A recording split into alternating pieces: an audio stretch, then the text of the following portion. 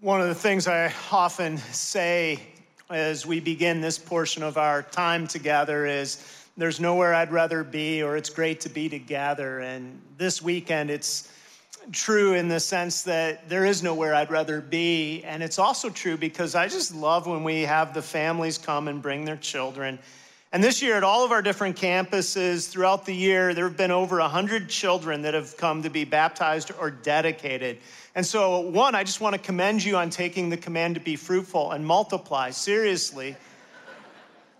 And just say, how cool is that as a church, we've had 100 new kids from biological growth be a part of just adding to the church family.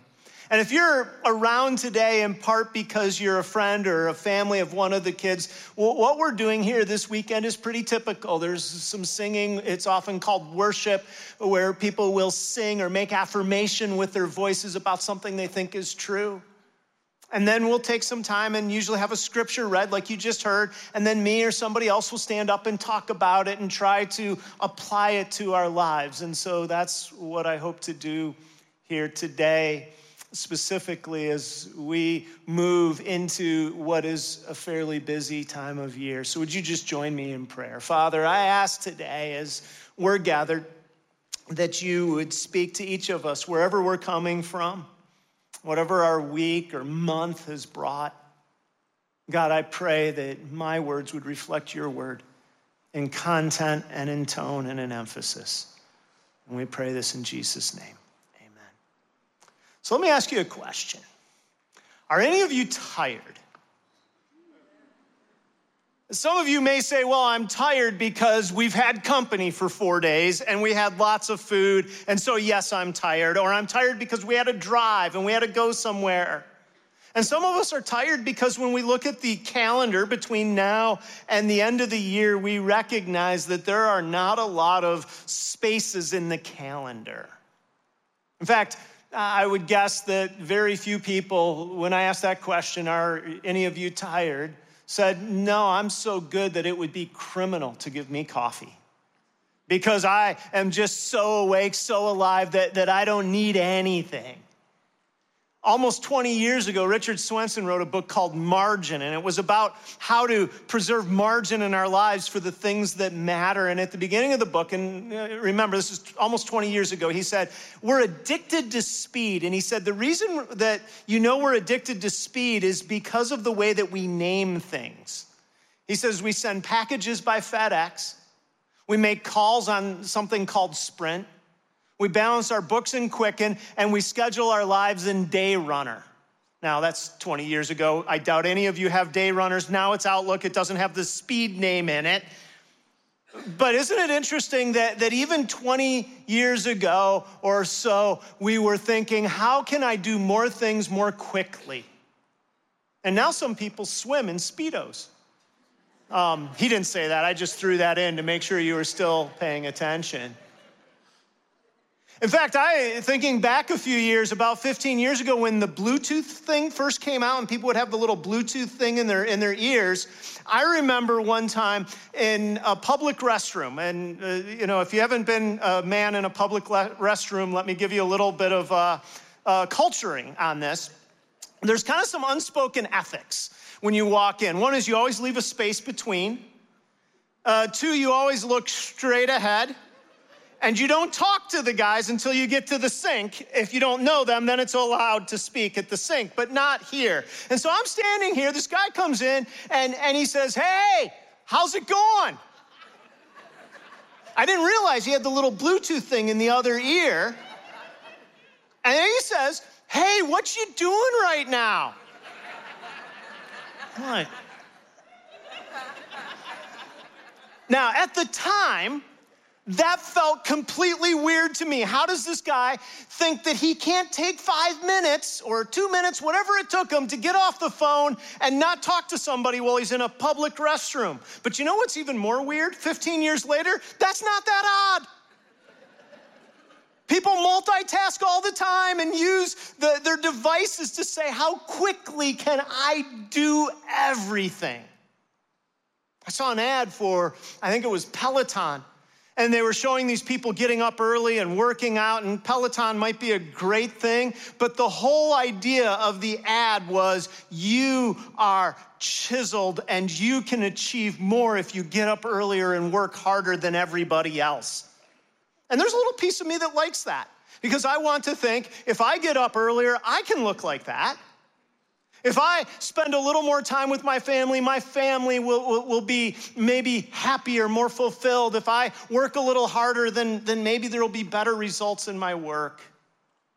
And we just keep adding this sense of if I just do a little more. And so when we come to the topic of weariness or tiredness, I don't think it's just a schedule thing.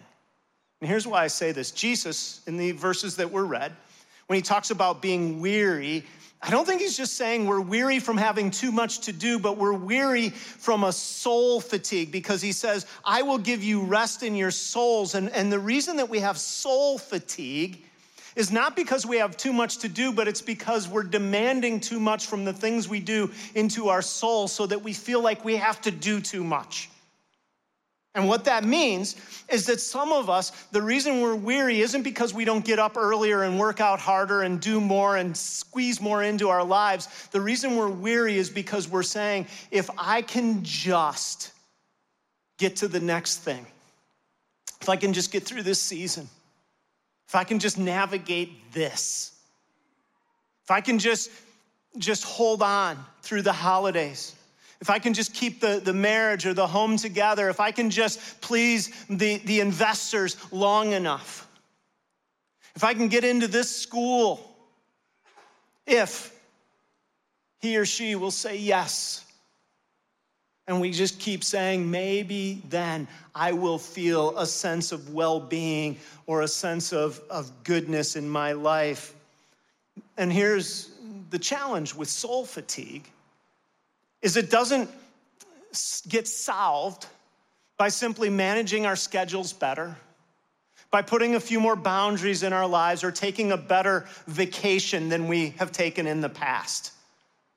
Because you'll put new boundaries in, new time management systems, you'll take a vacation, and yet you'll still find yourself a few weeks later in the same place of depletion saying, I don't know if I have enough left in the tank to keep going. By the way, do you know the difference between a vacation and a trip? A vacation is when you go without kids. A trip is when you take your kids. And here's what happens when we're fatigued in our soul. We find it hard to have deep and meaningful conversations with the people that matter to us because we're always trying to get to the next thing. We find it hard to feel deeply, whether it be joy or compassion, and we find it difficult to worship and to give God any space in our lives because we're saying, I'm just so tired, I just need to get through this next thing. And Jesus addresses this. And this is Matthew 11, verses 28 through 30. You heard it read, but here's what Jesus says. He says, come to me, all you who are weary and burdened, and I will give you rest. Take my yoke upon you and learn from me, for I am gentle and humble in heart, and you will find rest for your souls, for my yoke is easy and my burden is light. And so Jesus gives us an assessment of this symptom or this sickness I'm going to call soul fatigue by talking about being weary and burdened. And then he gives us a solution. And his solution is caught up in three different imperatives. He says, come to me, take up my yoke, and he says, learn from me. And so let's just talk about the condition for a moment. This idea of being fatigued. And the word weary is a word that means to be weary from working to the point of exhaustion. Now, again, I'm trying to make a case here that Jesus isn't just saying that we work too hard and that's why we're weary, but we're weary because we're trying to get from the things that we're doing something that thing can't totally give us. So what some of us will do is we'll have success in one area of our lives, and then we'll say, well, now I need to work hard in another area to bring about success. And what we're trying to do is to get that thing, whether it be work or health or family, to tell us that somehow we're okay, that we're accepted, and we end up exhausted because what we're doing is we're chasing something and saying, this thing will give me what it is that I'm really looking for, the validation, the achievement, the appearance of something in my life that will make me feel good. Just take maybe something simple like fitness. Fitness is a good goal, especially after January 1st. And what happens for some people is they'll say, if I can just be fit. And what happens is you work at it and you might have success. You might have success for decades. But here's what's true. Gravity always wins. And so sooner or later, all of your efforts to say, I'm going to stay fit, no matter what you do, they will be wearying efforts because you will not meet with success. Take family. Some people say, well, I get that fitness might not work or that career might be somewhat fickle because even if I have success in my career, someday I'll say, well, that was nice, but was it everything that I thought it would be? And so we put our attention sometimes into family. But even if you do family perfectly, and your family is happy and intact and great, do you know what happens to families sooner or later? Somebody dies. The mortality rate is 100%. That means even when that has been your thing and you've succeeded at it, it still has a sad ending. And so the reason that we're weary sometimes is because we're looking to these things to say, these are things that can give me satisfaction in some way. Henry Nouwen wrote about this years ago. Here's what he said. He said, the world in which I've grown up is a world so full of scores and grades and statistics that consciously or unconsciously, I always try to make my measure against all the others. Much sadness and gladness in my life flows directly from my comparing, and most, if not all of this comparing, is a useless and terrible waste of energy. What's he say? I'm so used to scores and grades and statistics that I compare myself on every front, and it's a big waste of energy and time because it just leads me to something that I can't ultimately control. So there's this weariness, and then there's this phrase, burdened. Some of the older translations say heavy laden. And this is a phrase that shows that sometimes what we do is we let outside demands come upon us and place a burden on us that we feel like we just can't keep carrying the weight forward. And what happens is you may carry it for a season with better techniques and management and grit. But when you have a heavy enough burden long enough, sooner or later, that burden grinds on us in such a way that it is devastating. I had somebody explain to me the issue of micro trauma. And what micro trauma is this where you have not just one big trauma that leads to an incident, but hundreds, if not thousands of little traumas. And then one day, something seemingly innocuous happens and the big event happens. So for example, somebody who maybe works laying bricks for decades is constantly bending over, straining his or her back, and then all of a sudden, one day when they're not even at work, they bend over to pick something up and their back all of a sudden seizes up. Well, it isn't the moment where they just bent over, it's the hundreds of micro traumas. And what heavy burden does is it's when we just keep saying, well, I can just get through the next thing. And then the micro trauma builds up and we're heavy laden and there's a sense of soul fatigue because we have an external master that we're trying to please. In some ways, this can happen religiously too. In fact, the only other place where this word that's translated here, burden, is used in the New Testament is Luke 11:46, where Jesus is talking to religious leaders. And the reason this is significant is because what some people do is their burden moves from maybe wanting something in life to saying, well, if those things don't satisfy, then I'll do it with God. And we start to all of a sudden bring God into our lives in such a way that God just becomes our new burden. That's what the religious leaders were doing. And so there's a challenge or a difficulty that's diagnosed here by Jesus as being really soul fatigue. But here's his solution. As I said, 3 imperatives. His first is where he says, come to me. And this is just a simple statement. And the reason that this is important is sometimes what we do is even if we diagnose the problem, we have the wrong solution.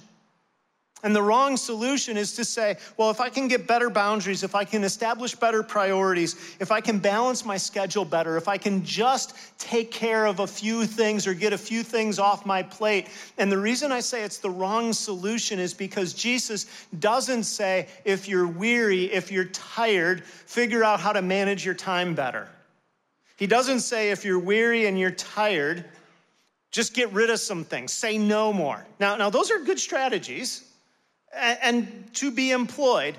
But that isn't what Jesus says here. He doesn't say, just simply figure out how to do more efficiently. What he says is come to Jesus. And I think at the core of this is because coming to Jesus frees us in some ways from the desire or the need to say, I need this thing to give me ultimate validation. Because when you come to Jesus, what you do is you come in faith because of Jesus' work on the cross on your behalf, on my behalf. And when that becomes true for you, you can say, it really doesn't matter whether or not all these other things add up because God has declared me right and loved because of what Jesus Christ has done.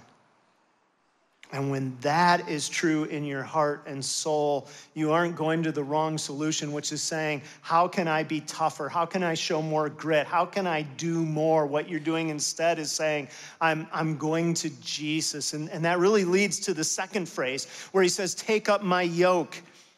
And when Jesus says this, you might say, well, this feels really counterintuitive because if I'm already burdened, why would I want another yoke?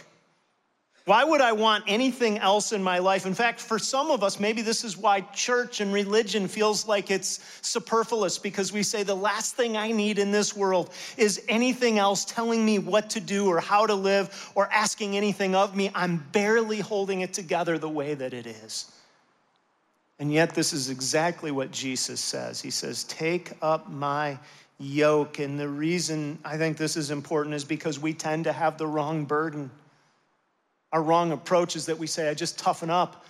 I do more on less, but the wrong burden is really having the wrong master. A yoke was something that had this long wooden beam that would be tied to 2 different animals so that the animals would be able to pull this burden or this weight some distance. William Barclay, who's written a few commentaries on the New Testament, says that there's a legend around Jesus that when he was a carpenter that says one of the things he did was he made the best fitting yokes for animals, where he would actually custom make yokes for animals so that when you would put it on your animal, it wasn't just a stock yoke, but it was one that was made specifically for them. And I haven't been able to find that anywhere else other than in his writing. So I don't know if that's true, but it's kind of a cool thought that that's what Jesus may have been doing. And what he says here, and the point's the same either way, because what he says here is he says, take up my yoke because what? My yoke is light and my burden is not heavy. Or my burden isn't heavy, my yoke basically works. And what he's doing is he's saying that when you understand me as your master, that you're yoked to me instead of to another master, saying what I need is I need this other thing to tell me that I'm okay. When you are yoked to me, not only is it well-fitting to you, but it doesn't demand things that you weren't designed to do. I realize that this flies in the face of some of our human potential teaching. Sometimes it's done in the church, even with the idea of somehow putting a verse on it and making it seem or sound spiritual. But this is actually how Jesus says that he'll give us rest for our souls, is to say, take up my yoke, because my yoke is easy, my burden is light. And then the third imperative or command here is he says, learn from me. And this points to the wrong assumption that sometimes we have. Because when he says, learn from me, he says, for I am gentle and humble of heart. And what often happens, whether you're a person of long faith or not a person of long faith, is we can tend to say, well, if I hitch my life to God or to Jesus and I make him my yoke, take his yoke on me, he's going to take me places I don't want to go. It will lead me to things I don't want. So when he says, learn from me, I'm gentle and I'm humble, what he's doing is he's saying, I want you to know that who I am is someone you can trust. In fact, this word for gentle here is the same word that's used earlier in Matthew 5, what's known as the Sermon on the Mount, where he says, blessed are the meek or the humble, the gentle. Blessed are the meek. That's the same word. So what's he saying? He's saying, I'm meek, I'm humble, I'm gentle. I am for you, if you will. Have you ever had the experience of someone just being for you, regardless of what you do or don't do? Sometimes it's a friend. Sometimes it's a family member. Sometimes it's not. But if you've ever had someone who's just for you, meaning you knew that whatever else was going on, whatever ways you let somebody down, that they just wanted your best and would do whatever they could to bring about your best, it is one of the sweetest experiences in life. Do you know what Jesus is doing here in some ways? He's saying, I'm for you. I'm gentle and I'm humble.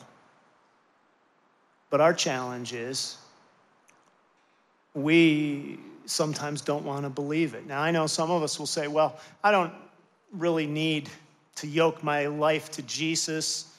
I don't need a master. I know you're talking about these other masters. I don't have a master, but the great theologian Bob Dylan once said, you're going to have to serve somebody. Because sooner or later, you will serve somebody in your life. You'll serve something. And Jesus is saying very clearly, I want you to know that when you serve me, that I am for you. Here's how Frederick Buechner wrote about this. He said, we are children, perhaps at the very moment when we know that it is as children that God loves us. Not because we deserve his love, but in spite of our not because we deserve his love, but in spite of our undeserving. Not because we try, and not because we recognize the futility of our trying, but simply because he has chosen to love us. We are children because he is our Father, and all of our efforts, fruitful and fruitless, to do good, to speak truth, to understand, are the efforts of children. And we are loved simply because we are his children. Now, I don't know how you come here today if you feel a sense of soul fatigue. But if so, what I want to just simply say to you is it's a little bit like a bridge out sign on a road. Now, usually when there's a bridge out sign, there's a big barricade as well that keeps you from going any farther. But imagine there was a bridge out sign and you said, I know the solution to this is for me to go faster, better, manage my time better, curve better before I get to the bridge out. That would be stupid.